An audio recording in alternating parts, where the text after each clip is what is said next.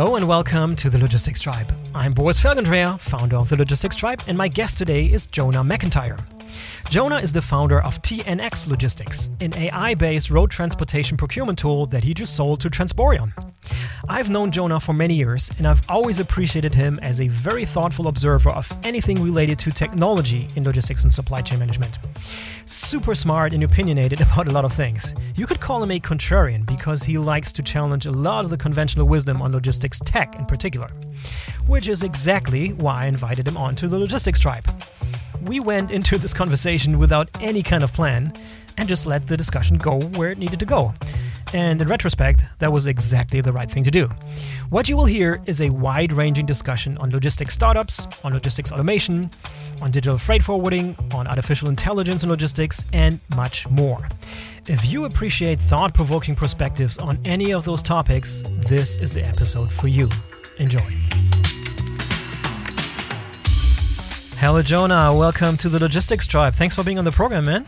Thanks for inviting me. Really appreciate it, Boris. There's so much new with you. I've seen the news. You just sold your company and you have a kid. There's some private news, some personal news, some business news. What's going on with you, man? What's the latest? It's all that stuff. It's it's family for the first time. It's business sold, new adventure.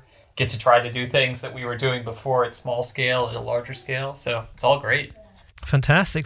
You'll always remember this year then, for sure. This year and the last year, for sure. Yeah. Like we all will do, but you're probably in a more profound way than us. Perhaps I'll celebrate it more, that's for sure. Yeah. So Jonah, take us back. You founded TNX Logistics a few years back. That's the company we just referred to that you sold to Contrarian. Take us back to the time. Like, when did you start the company? What was the idea? How did it evolve? And how did you decide to have it acquired by Contrarian? Take us back to that time. Sure. So 2016, me and two other people, one of whom I had started my previous company with, decided that we wanted to build a platform which would ensure sort of optimal matching between trucking capacity and buyers of trucking capacity. And so this was not meant to be Uber for trucks. It was meant to be more like a utility, like a stock exchange type of play. It was something that was we hoped would achieve very fair and stable matches where people felt like, okay, this is providing valuable service. It's optimizing for community benefit, and everybody comes away with just a better result than they could have had before. We were really looking at stock exchanges and the kind of transparency and liquidity that created for markets and financial markets and commodity markets. Reality was within a year, so 9 months to a year, we had really nixed that idea and the first pivot. Yeah. I think this is kind of lesson one for anybody who's going, startups are about vision. Well, they're really, startups are about opportunism. They're you attempt to exploit opportunity A to the extent that you can. You do. If you can't, you identify opportunity B, and you continue, and you try to build the plane before you fall to the ground, or create the parachute before you hit the earth. So what we identified was the error in that approach was that there was no pathway to achieve scale. So I would classify us kind of into this naive group that said, if you had all the transactions of the market, you could make them more efficient. It was like, yes, but until you get there, you have to have a pathway that goes from 0 to 1 customer. And what does the first customer get out of a marketplace when they don't get anything?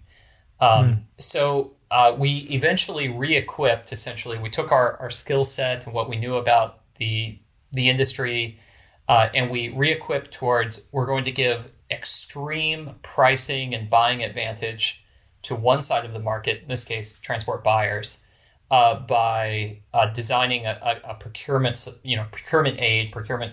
support that would help them get trucking capacity. It wasn't community benefit anymore. It was single-sided benefit helping the buyer. And that actually worked. So that was 2000, we really began that kind of beginning of 2017. Early 2018, we expanded into Europe. Early 2019 into the US. 2020 into Russia and Colombia and South America, and early 2021 now we were acquired by Contrarian. Yeah, and you started off in New Zealand, of all places, right? I recall. Yeah. What was the rationale for that? Yeah, well, you've got the whiteboard rationale. Again, I think a lot of startup life is this sort of things that look good on whiteboards compared to reality. The whiteboard rationale was, we're a small group, we don't really have any investment in the beginning, we're bootstrapping, and there's these startups out there that, like Cargomatic, that are saying they're going to do this sort of work also, and they're a couple of years ahead of us, and they're well funded. I think when we started, they already had something like $4 million in investment. We had $0 million, and and it sounded like so we're going to go to this out of the way market. No one's watching us. We can essentially be stealth without being stealth. Now, the reality is two things. One, those guys, they folded. I mean, a lot of the people we were worried about, they just don't exist anymore. And then so they were never really as much of a threat as we thought they were. And then the second is New Zealand is not indicative of the rest of the world. So it was not, from that perspective, it was kind of a poor strategy. What we did do down there, though, is we faced some of the most tech resistant end users that you can find anywhere. And so really? What it did instill in us is this absolute perfectionism when it comes to minimizing UX friction for the end user. So the end users, at that time we were kind of eventually said, okay, look, we're going to make this Fisher Price meets logistics. It's going to be colorful, it's going to be easy to use, dead simple, enjoyable experience for the end user, because they any friction at all and they'll walk away. Wow, so you went through the school of hard knocks down in New Zealand. Yeah. Like, if you can make it in New Zealand, you can make it anywhere when it comes to UX, I guess. At least with UX. The challenge from a business perspective is they're just tiny. I mean, they're I love New Zealand, don't get me wrong. Like I've good experience there. We still have customers there, but they're 4 million people. Their market is smaller than most of the major urban, Berlin, right? The Berlin trucking market is probably larger than the national New Zealand market, and so that is the challenge of. There's just not enough business to make. If you win, it doesn't matter, and if you lose, you lose and you go out of business. So it was really a tough, I think, start. In retrospect, we should have stayed in major markets like EU and US focused, but we did. I think we came out scrappy, strong. Like you said, if we can succeed with those users, then we can succeed for sure with US and European users. Yeah, and it looks like you made quite a bit of headway and fast expansion when you talk about all these countries that you expanded since we last talked, which was probably like 2 years ago or something. And good run there, for sure. Yeah. I was pretty proud of being able to expand to these. Most supply chain software companies, or any company for that matter, sort of dies on the shore of the next market. They succeed in one market and then try to expand and then die kind of on the beach, and it's hard. You go to a meeting and they say, "Great, so who else do you work with?" You say, "No one in your country, no one that matters to you." And okay, so it's not tested. There's no social proof. Where are your staff? Well, they're all overseas too. Okay, it's a hard sell. I was happy to be able to do it. And then add to that the sort of significant differences between the trucking market in Europe versus US, for example. Does it play a role in that business model or not? Yeah, night and day. There's more difference than there is similarity, truly. Yeah, talk to me about some of those. What are the most obvious ones that stood in your way? The stuff that stood in our way, which is maybe different than the larger constellation of how they aren't the same. But the stuff that was particularly important to us was the composition of the market. In Europe, if you talk about road transportation procurement, you have shippers procuring from forwarders. Shippers procuring from logistics providers, most of whom are very proud of their asset holding. So think of a Wabers, a Gerteca type major companies, DB Schenker. Yeah. And if they do anything in terms of subcontracting onwards, they call it forwarding, and it's a minority of their business. And no one is very few companies in Europe are straight ahead branded forwarder, because there's sort of a negative connotation, like it's a non-value adding middleman. Now and it's obviously, as in all other industries, Europe isn't Europe. It's a constellation of like 35 economic regions, different laws, different language, all that. Now US, the composition of the market is a very large, very healthy segment called brokers. In Europe, you would call them forwarders. US, it's brokers, and they've got an established like digital ecosystem through load boards and through visibility tracking and whatnot, where everyone knows the spot price, for example, within a certain range, because it's just kind of publicly accessible data through these tools. And it's just a more competitive, mature, larger market for road transport procurement. And then along comes Transporion. So talk to me about how that came about, and how do you fit in now into that organization, which has been around for quite a number of years, right? I mean, I've known Transporion for 20 years. Yeah, they've been around. Yeah, so I think Transporion's kind of key fit with us is this. I think there's this quotation about startups are trying to achieve distribution before incumbents can achieve innovation. And if you look at the way that we were positioned against Transporion, if we were to sell against them, which was kind of starting to happen already, and if it wasn't happening, it would have happened in the next 6 months for sure, is Transporion would enter the room and say, we have 70,000 carriers in our network. It's an established, dominant platform for communication around logistics topics. And we would enter the room and we would say, you have to bring your carriers to us. Like, we don't have an established network, and you're going to have to bring your carriers to us. You're going to have to, force it. So you as the buyer are going to have to say, no, this is the only way you can get my shipments. And yet our product is going to drive so much value for you that you'll thank us later for doing it. And so what is interesting is is to overlap those, where you go, all right, largest logistic network in Europe probably touches 1 in 10 road transport moves in some way or another. And so in other words, distribution. Distribution is there, and a product that can unlock a ton of value for the road transport buyer.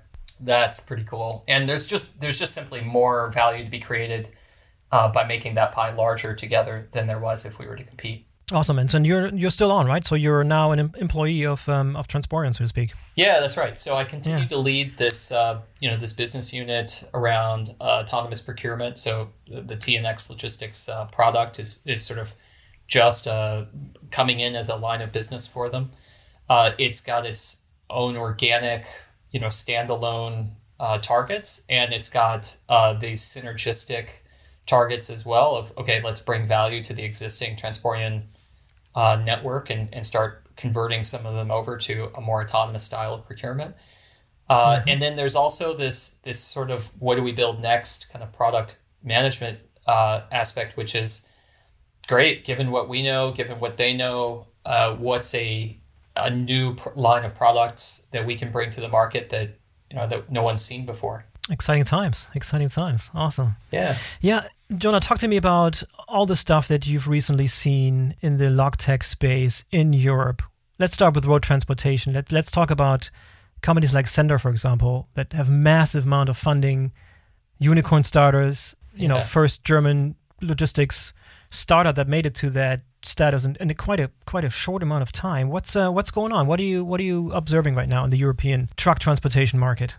Yeah, I think that Sender's an interesting company. I've written some blog posts, some public, some are sort of private distribution through Substack. But I've written some blog posts on them. So one thing we have to really give credit to them is they are consummate deal makers. They've grown through a combination of taking funding, of making good deals with shippers to grow the volume base, and through acquisitions.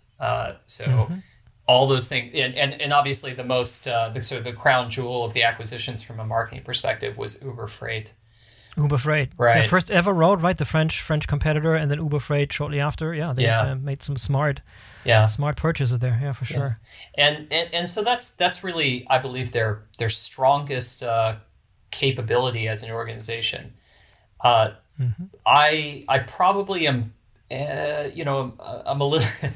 I'm a little contrarian on the marketing message, which is the marketing message is the same for them as it is for Convoy and Uber Freight. And essentially, we're building a more efficient allocation of freight to trucks.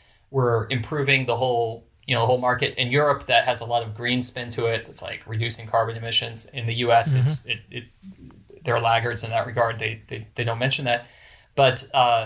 The marketing message, I think, there is a bit of tech washing, if I'm honest. I think a more genuine interpretation of this is that all three of those companies are simply building large-scale forwarding or brokerage businesses in the kind of traditional way that those businesses have been built in the past. You win shippers, usually by discounting compared to the competition, sometimes by acquiring wholesale, an existing business. Then you operate it and try to achieve some efficiencies and then move on.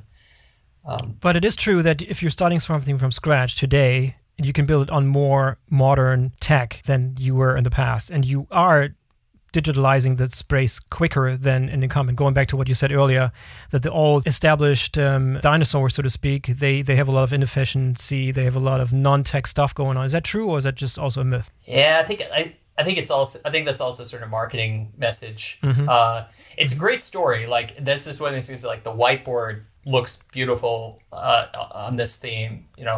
Dinosaurs, they're doing it's true. If you walk into a forwarding office, most of the time you could have time jumped from the 1990s to now and not really notice a difference. It's still folks with Excel, a lot of paper.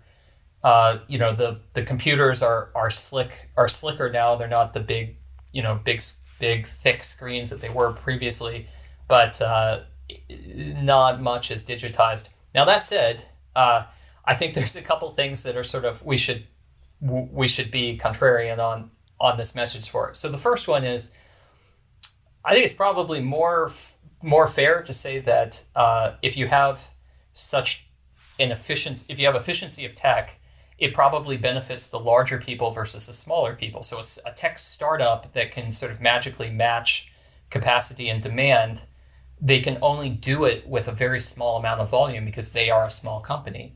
So if there is any use of that technology, I would say that a company like Sender is doing the following. They're using their cash to buy market share.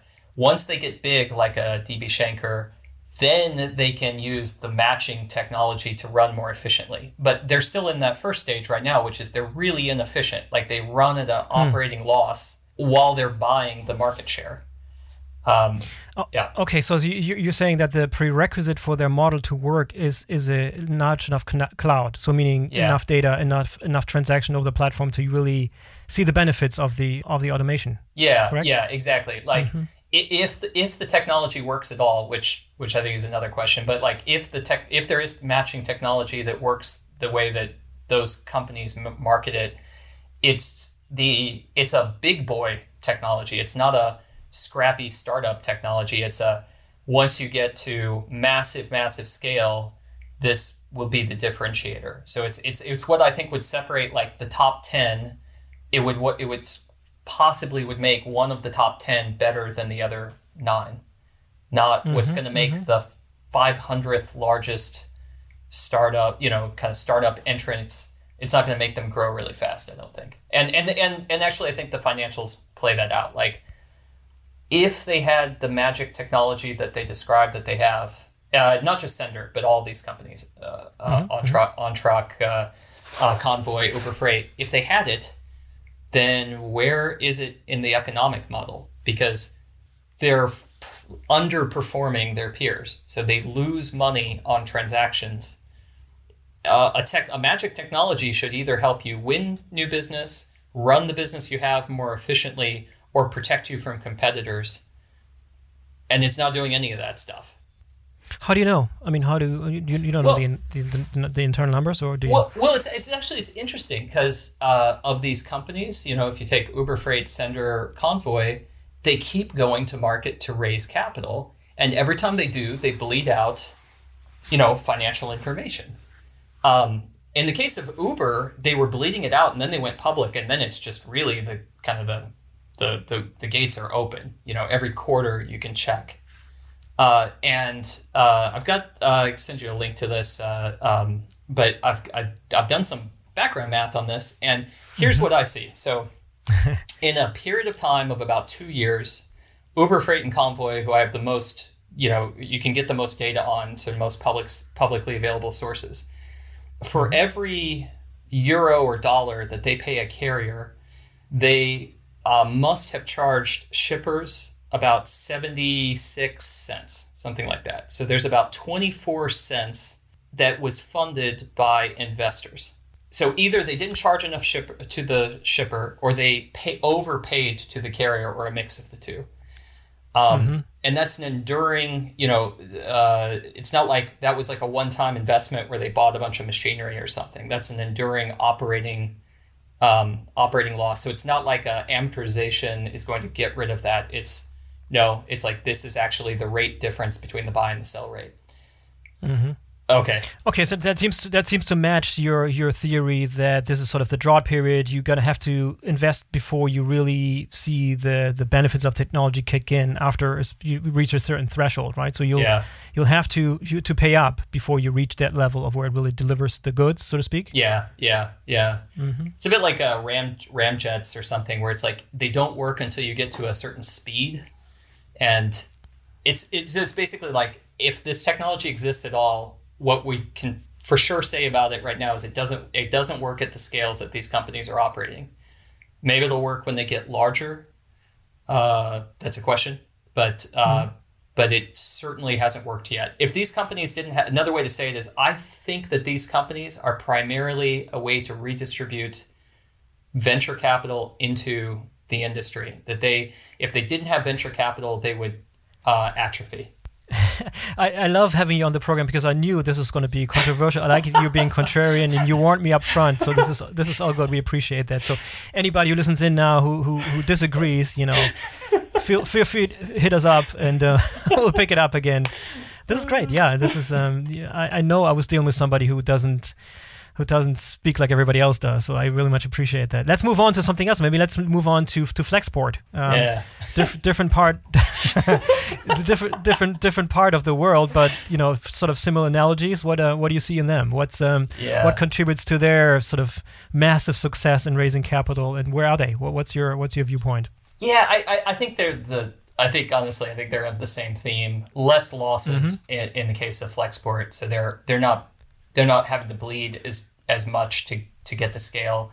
So I think Flexport is a similar play, but like if you frame it from the point of view of, let's look at it from 2 point of views. Let's look at it from the point of view of the investors. The investors go, the pitch to the investors is always the same. This is a huge part of the economy. If you look at trucking, it's like 3% of GDP. It's a huge part of the economy. It's poorly run. It's highly fractional, so the largest in trucking case, like the largest single provider touches about 2% of market share. So the message is like, even if as my startup, even if we only got to 1% of market share, that's an enormous amount of revenue, and we are sure that we can run more efficiently than the existing people because they use pen and paper and Excel. That's essentially the message. And from an investor point of view, that actually could be solid. I think that Flexport is on track to becoming an very large XPO, like XPO type freight forwarder. They're going to be a freight forwarder that sort of does freight forwarding, makes a significant amount of revenue, pretty small margin. But it's solid, it's a margin, like it's a solid business. What I think is interesting about the messaging, though, for around Flexport is about the valuation multiples. So if you're put in as a freight forwarder, so if you're like an Agility, a Geodis, a DHL, those kind of freight forwarders, the multiple you're going to get is so low. I mean, maybe 2 times revenue, depending on your profitability. If you're positioned as a technology provider, you're hoping to get, at very large scales, you're hoping to get like 8 to 12 times revenue. Okay, so from a Flexport perspective and Uber Freight and Convoy and all these folks, even if you move the needle a little bit, even if you only convince 1 in 10 people to value you closer to a software company, that's a huge variation in valuation. And I think that's really, from their perspective, like that's really the play, is paint the walls with as many coats of paint of technology speak as you can, because it boosts the value of the business. Whether or not I don't think they'll ever return the kind of EBITDA that you expect from a software business, but that's sort of the investor's problem. That's especially the late stage investor's problem, not even the early stage investor problem. Yeah. What other interesting new technology startups do you see out there that are super, super interesting, that deserve our attention? Anything that strikes you as very super exciting, super sexy? Yeah, I think that we all should be talking a lot more about autonomous vehicles than we do. I'm sort of pessimist on drones anytime in the near future. They got cool edge use cases. Like there's drones flying, probably as we speak, out over Reykjavik in Iceland to make deliveries to homes that are kind of on the other side of the bay, and have been doing that for I think over 18 months, and that's cool. Like it's real stuff in China. They've got drone deliveries out, kind of in testing in rural places. But when you test anything in China, the scale just sounds like national distribution in Europe. It's huge. But I think the physics of it are like, drones aren't going to lift a 25-ton container. They're just not going to happen. So I think autonomous vehicles, autonomous trucks is truly game-changing, industry-changing stuff. We just don't talk about it very much. So I think that's pretty cool. Yeah, I think there's a newfound, at least here in Germany, there's a newfound enthusiasm about it, because the government just passed some legislation that allows it, makes it legal, and for the first time, autonomous vehicles has passed some major legislation.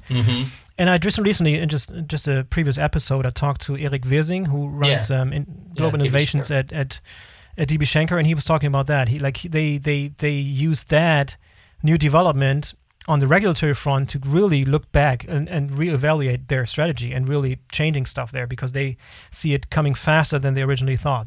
Yeah. That would be like if I had to kind of place my money someplace, I was looking for someplace, I would be looking around autonomous vehicles.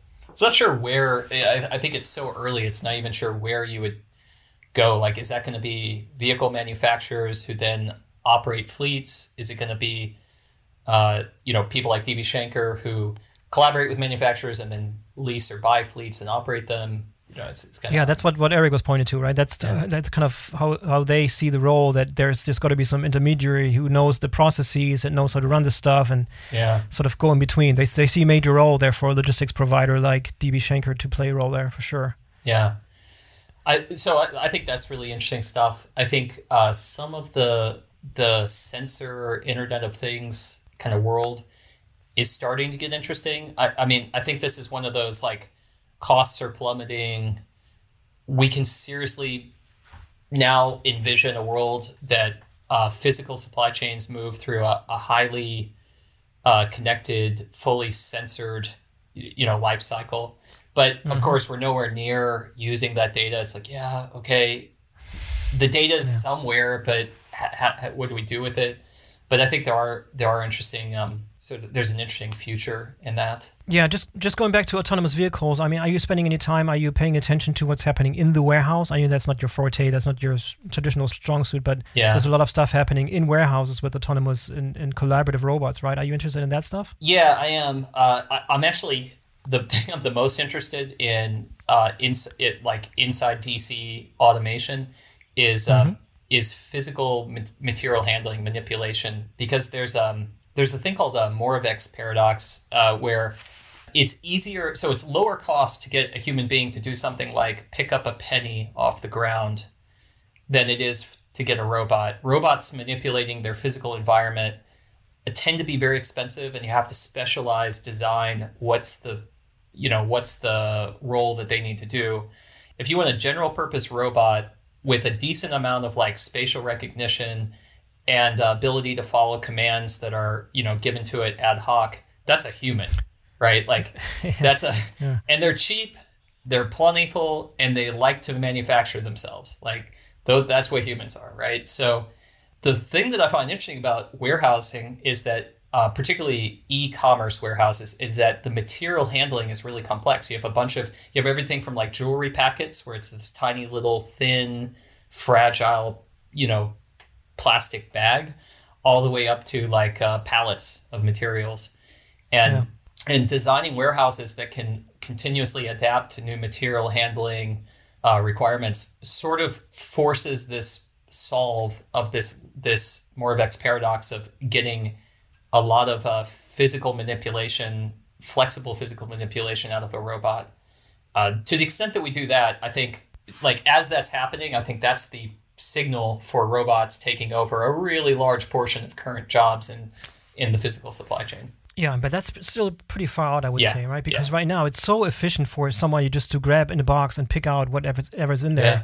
The robot would be totally dumbfounded, right? Standing there and not knowing what to do and like fumbling, and there's areas where robots are so far advanced in terms of what humans can do, and other parts where we're just hopelessly behind, it feels like, right? Yeah. And the logistics space is like this sort of hodgepodge and mix of these different phenomenon. Yeah, exactly. It's exactly as you said. Like, there's some things that it's essentially the paradox is like the things that appear easy to us are hard for software and robots, and the reverse. So you can make software that can do advanced algebra, that 1 in 100, maybe 1 in 1,000 people can do. And that's dead simple for software because it's computation and it's sort of its natural, blah, blah, blah. But if you had something that was like where you wanted a robot that could walk across a crowded room and pick up a penny and then tell you if it's head or tails, that's a multi-million-dollar robot if it exists at all. Oh, so that's actually a perfect argument for the sort of humans and AI and robots not trying to replace each other, but working in unison, right? Working together collaboratively, right? Because there's so many skills that humans are just better at doing, other skills that robots and AI are better at doing. Why not join them together, right? There's always this talk about, well, let's create this sort of general purpose AI that's just like a human, that's better than a human, right? Just to replace everything a human can do. Like, for what purpose? Because you could build AI that when you combine the two, the AI or the knowledge and the skills of a human and the knowledge and the skills and AI of an AI, then magic happens, right? Would you agree? Right. Yeah, I agree. But I have to say the last 5 years with TNX Logistics is maybe a bit contrarian on this as well. And so here's my contrarian streak on this. Mm-hmm. It's what people want to hear. This is kind of a populist thing. I just mentioned, like, what people want to hear is that in that synergistic vision of the future of AI and human beings, that the AI will take away their drudge work and allow them to focus on the more creative things of their job, the more creative aspects, and help them elevate their sort of contributions by doing the things which are uniquely human and are not, rote, in other words. Okay. Right. In reality, the reality that I've experienced as AI enters the workforce is that oftentimes AI takes over exactly the thing that the people are most satisfied to work on. So I'll just talk specifically to the TNX logistics experience. We're autonomous spot procurement for road transport. So who does spot procurement right now? It tends to be the dispatchers, or that's the wording in Europe. In US, you'd call them carrier sales reps. But okay, the dispatchers in Europe, they see this job that they do around spot procurement as something where they're uniquely skilled because they've been in the industry for years and they've memorized, the patterns and the seasonality, and they know the carrier, and they enjoy the negotiation aspect of like, hey, I did you a favor. I need you to do this lower price for me, or whatever.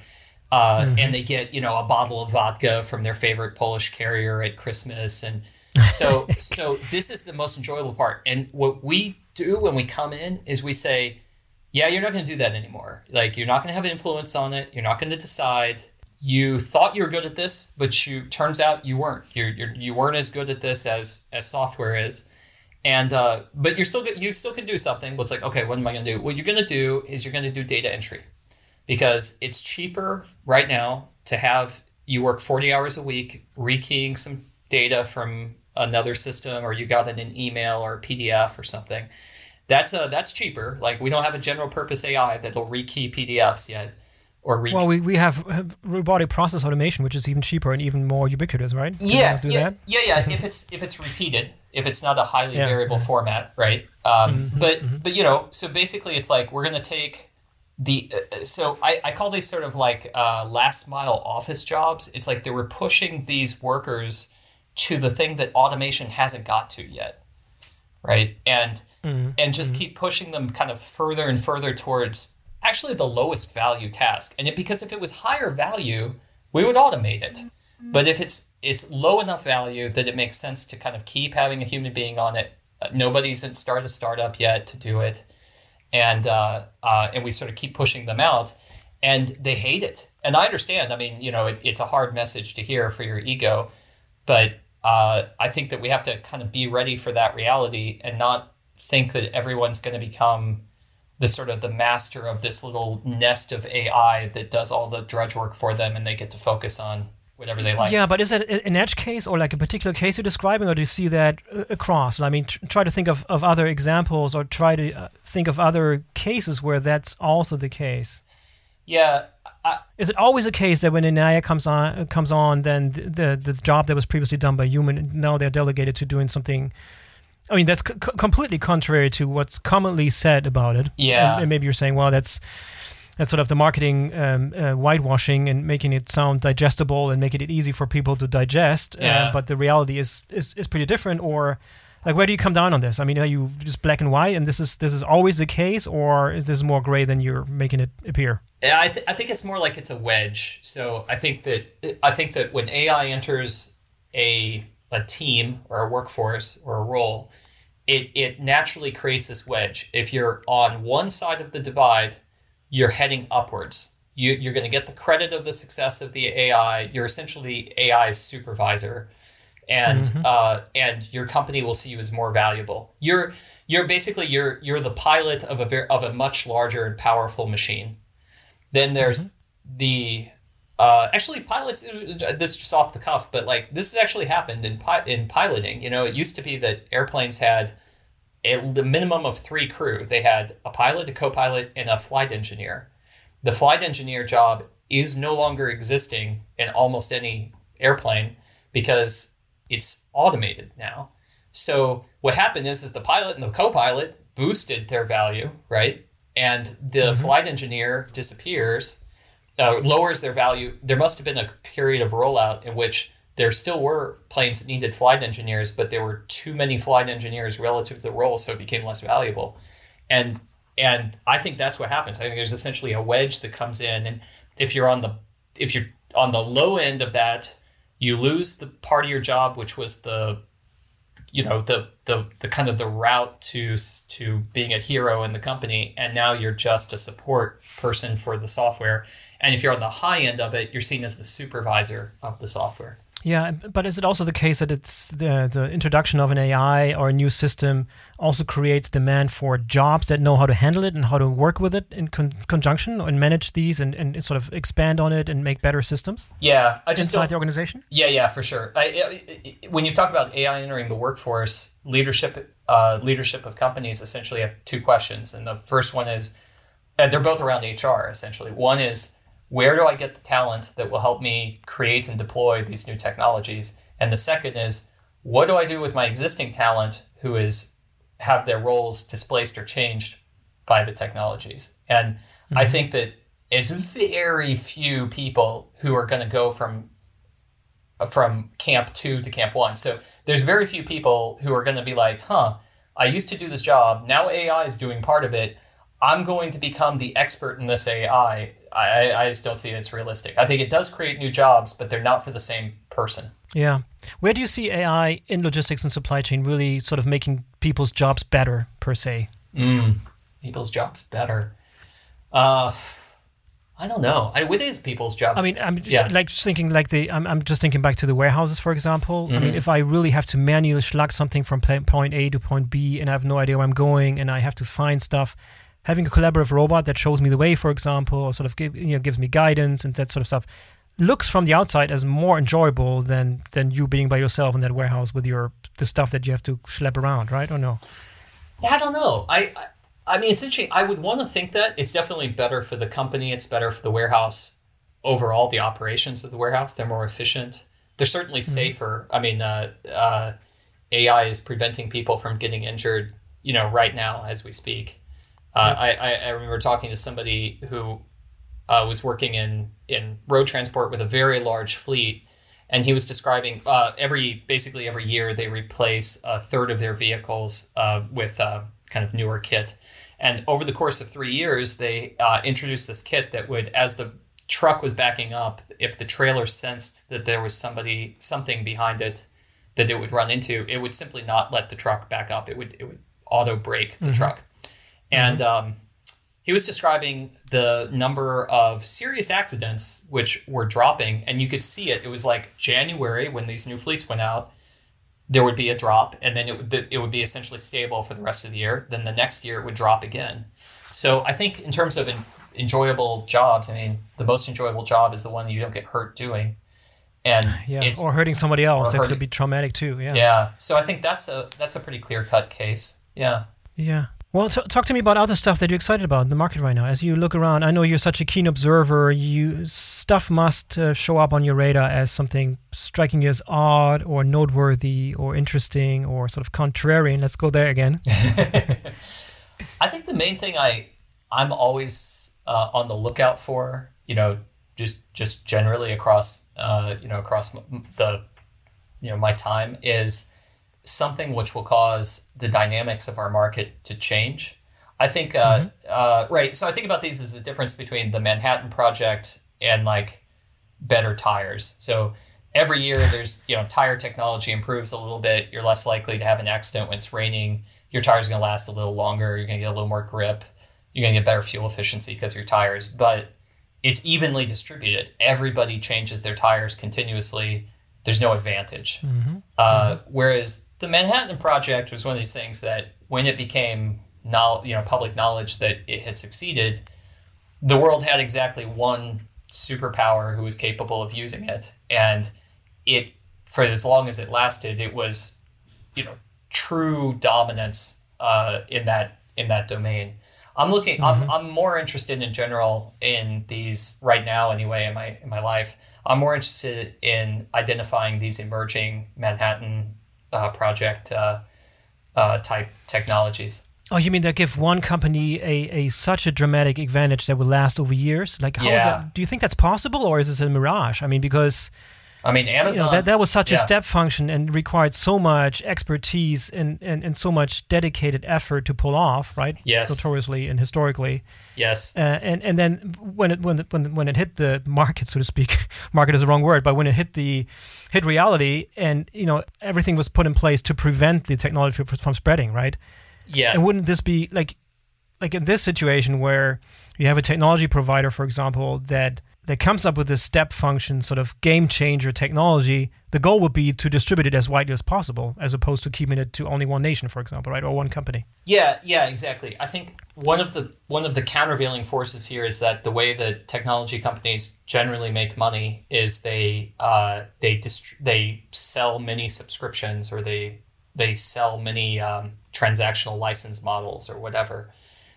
So very few software companies would have an incentive, a financial incentive, if they came up with some killer technology to hoard it themselves. But you could imagine, for example, like a next gen TMS that's just that much better that it takes over the whole TMS market. The $14 billion US, all transport management market. That's possible. I find that a little. I don't think it's gonna happen, but it's you could imagine it. Similar thing with like some sort of like IoT consolidation platform. I mean, if there was someone who had truly could truly do it, but I don't see anybody doing it. I mean, there aren't many Manhattan projects in a lifetime, and I think the closest would be AI projects, right? That we don't know of. Somebody that really develops this super smart, super capable AI that's more capable than others because, the circumstance in which it came about, or you have just more data sets and less regulation, and that gives you that advantage, right? I would probably look that space. That's probably the space where something like that is most likely to occur, or not. Yeah, I totally agree. Yeah. This is actually one of the reasons why autonomous vehicles, I think, is interesting to me, because just for the sake of argument, let's say that you did come up with a package that you could retrofit onto any truck that allowed you to control the truck autonomously, and you got regulatory approval for it. Everyone else has to have drivers, but you don't need to have drivers, or maybe you need to have somebody in the truck to for legal reasons, but they don't have to drive. They're just there to in case there's an accident, they can get out of the truck and help with loading and unloading, whatever. So that's a monopolizable, obviously game-changing technical advantage that would be interesting to see how someone would exploit that. There just aren't very many of these, though. Yeah. But you're on the lookout. You're watching out for those. So let us know as soon as you find one, and we'll have the next episode. Well, exactly. I'll send out an investment prospectus. I mean, I think there are other industries. Like if you look at someone like Amazon, they are the Manhattan Project of retail, right? Like they touch a huge portion of online transactions, and it's just really challenging, and they could have gone a different direction. Like they could have decided to license things and not focus it on unique competitive advantage to themselves, but they didn't. Yeah. Jonah, I think we should do this more often. I think I could easily come up with 10, 20 more topics we could kick around like this and get your contrarian view on. Maybe eventually we'll find one where you're not contrarian. That would be boring, though. Yeah. What to do with that? Yeah, I'm not contrarian on everything. No, you're not that contrarian. I'm exaggerating. I'm being facetious. Yeah.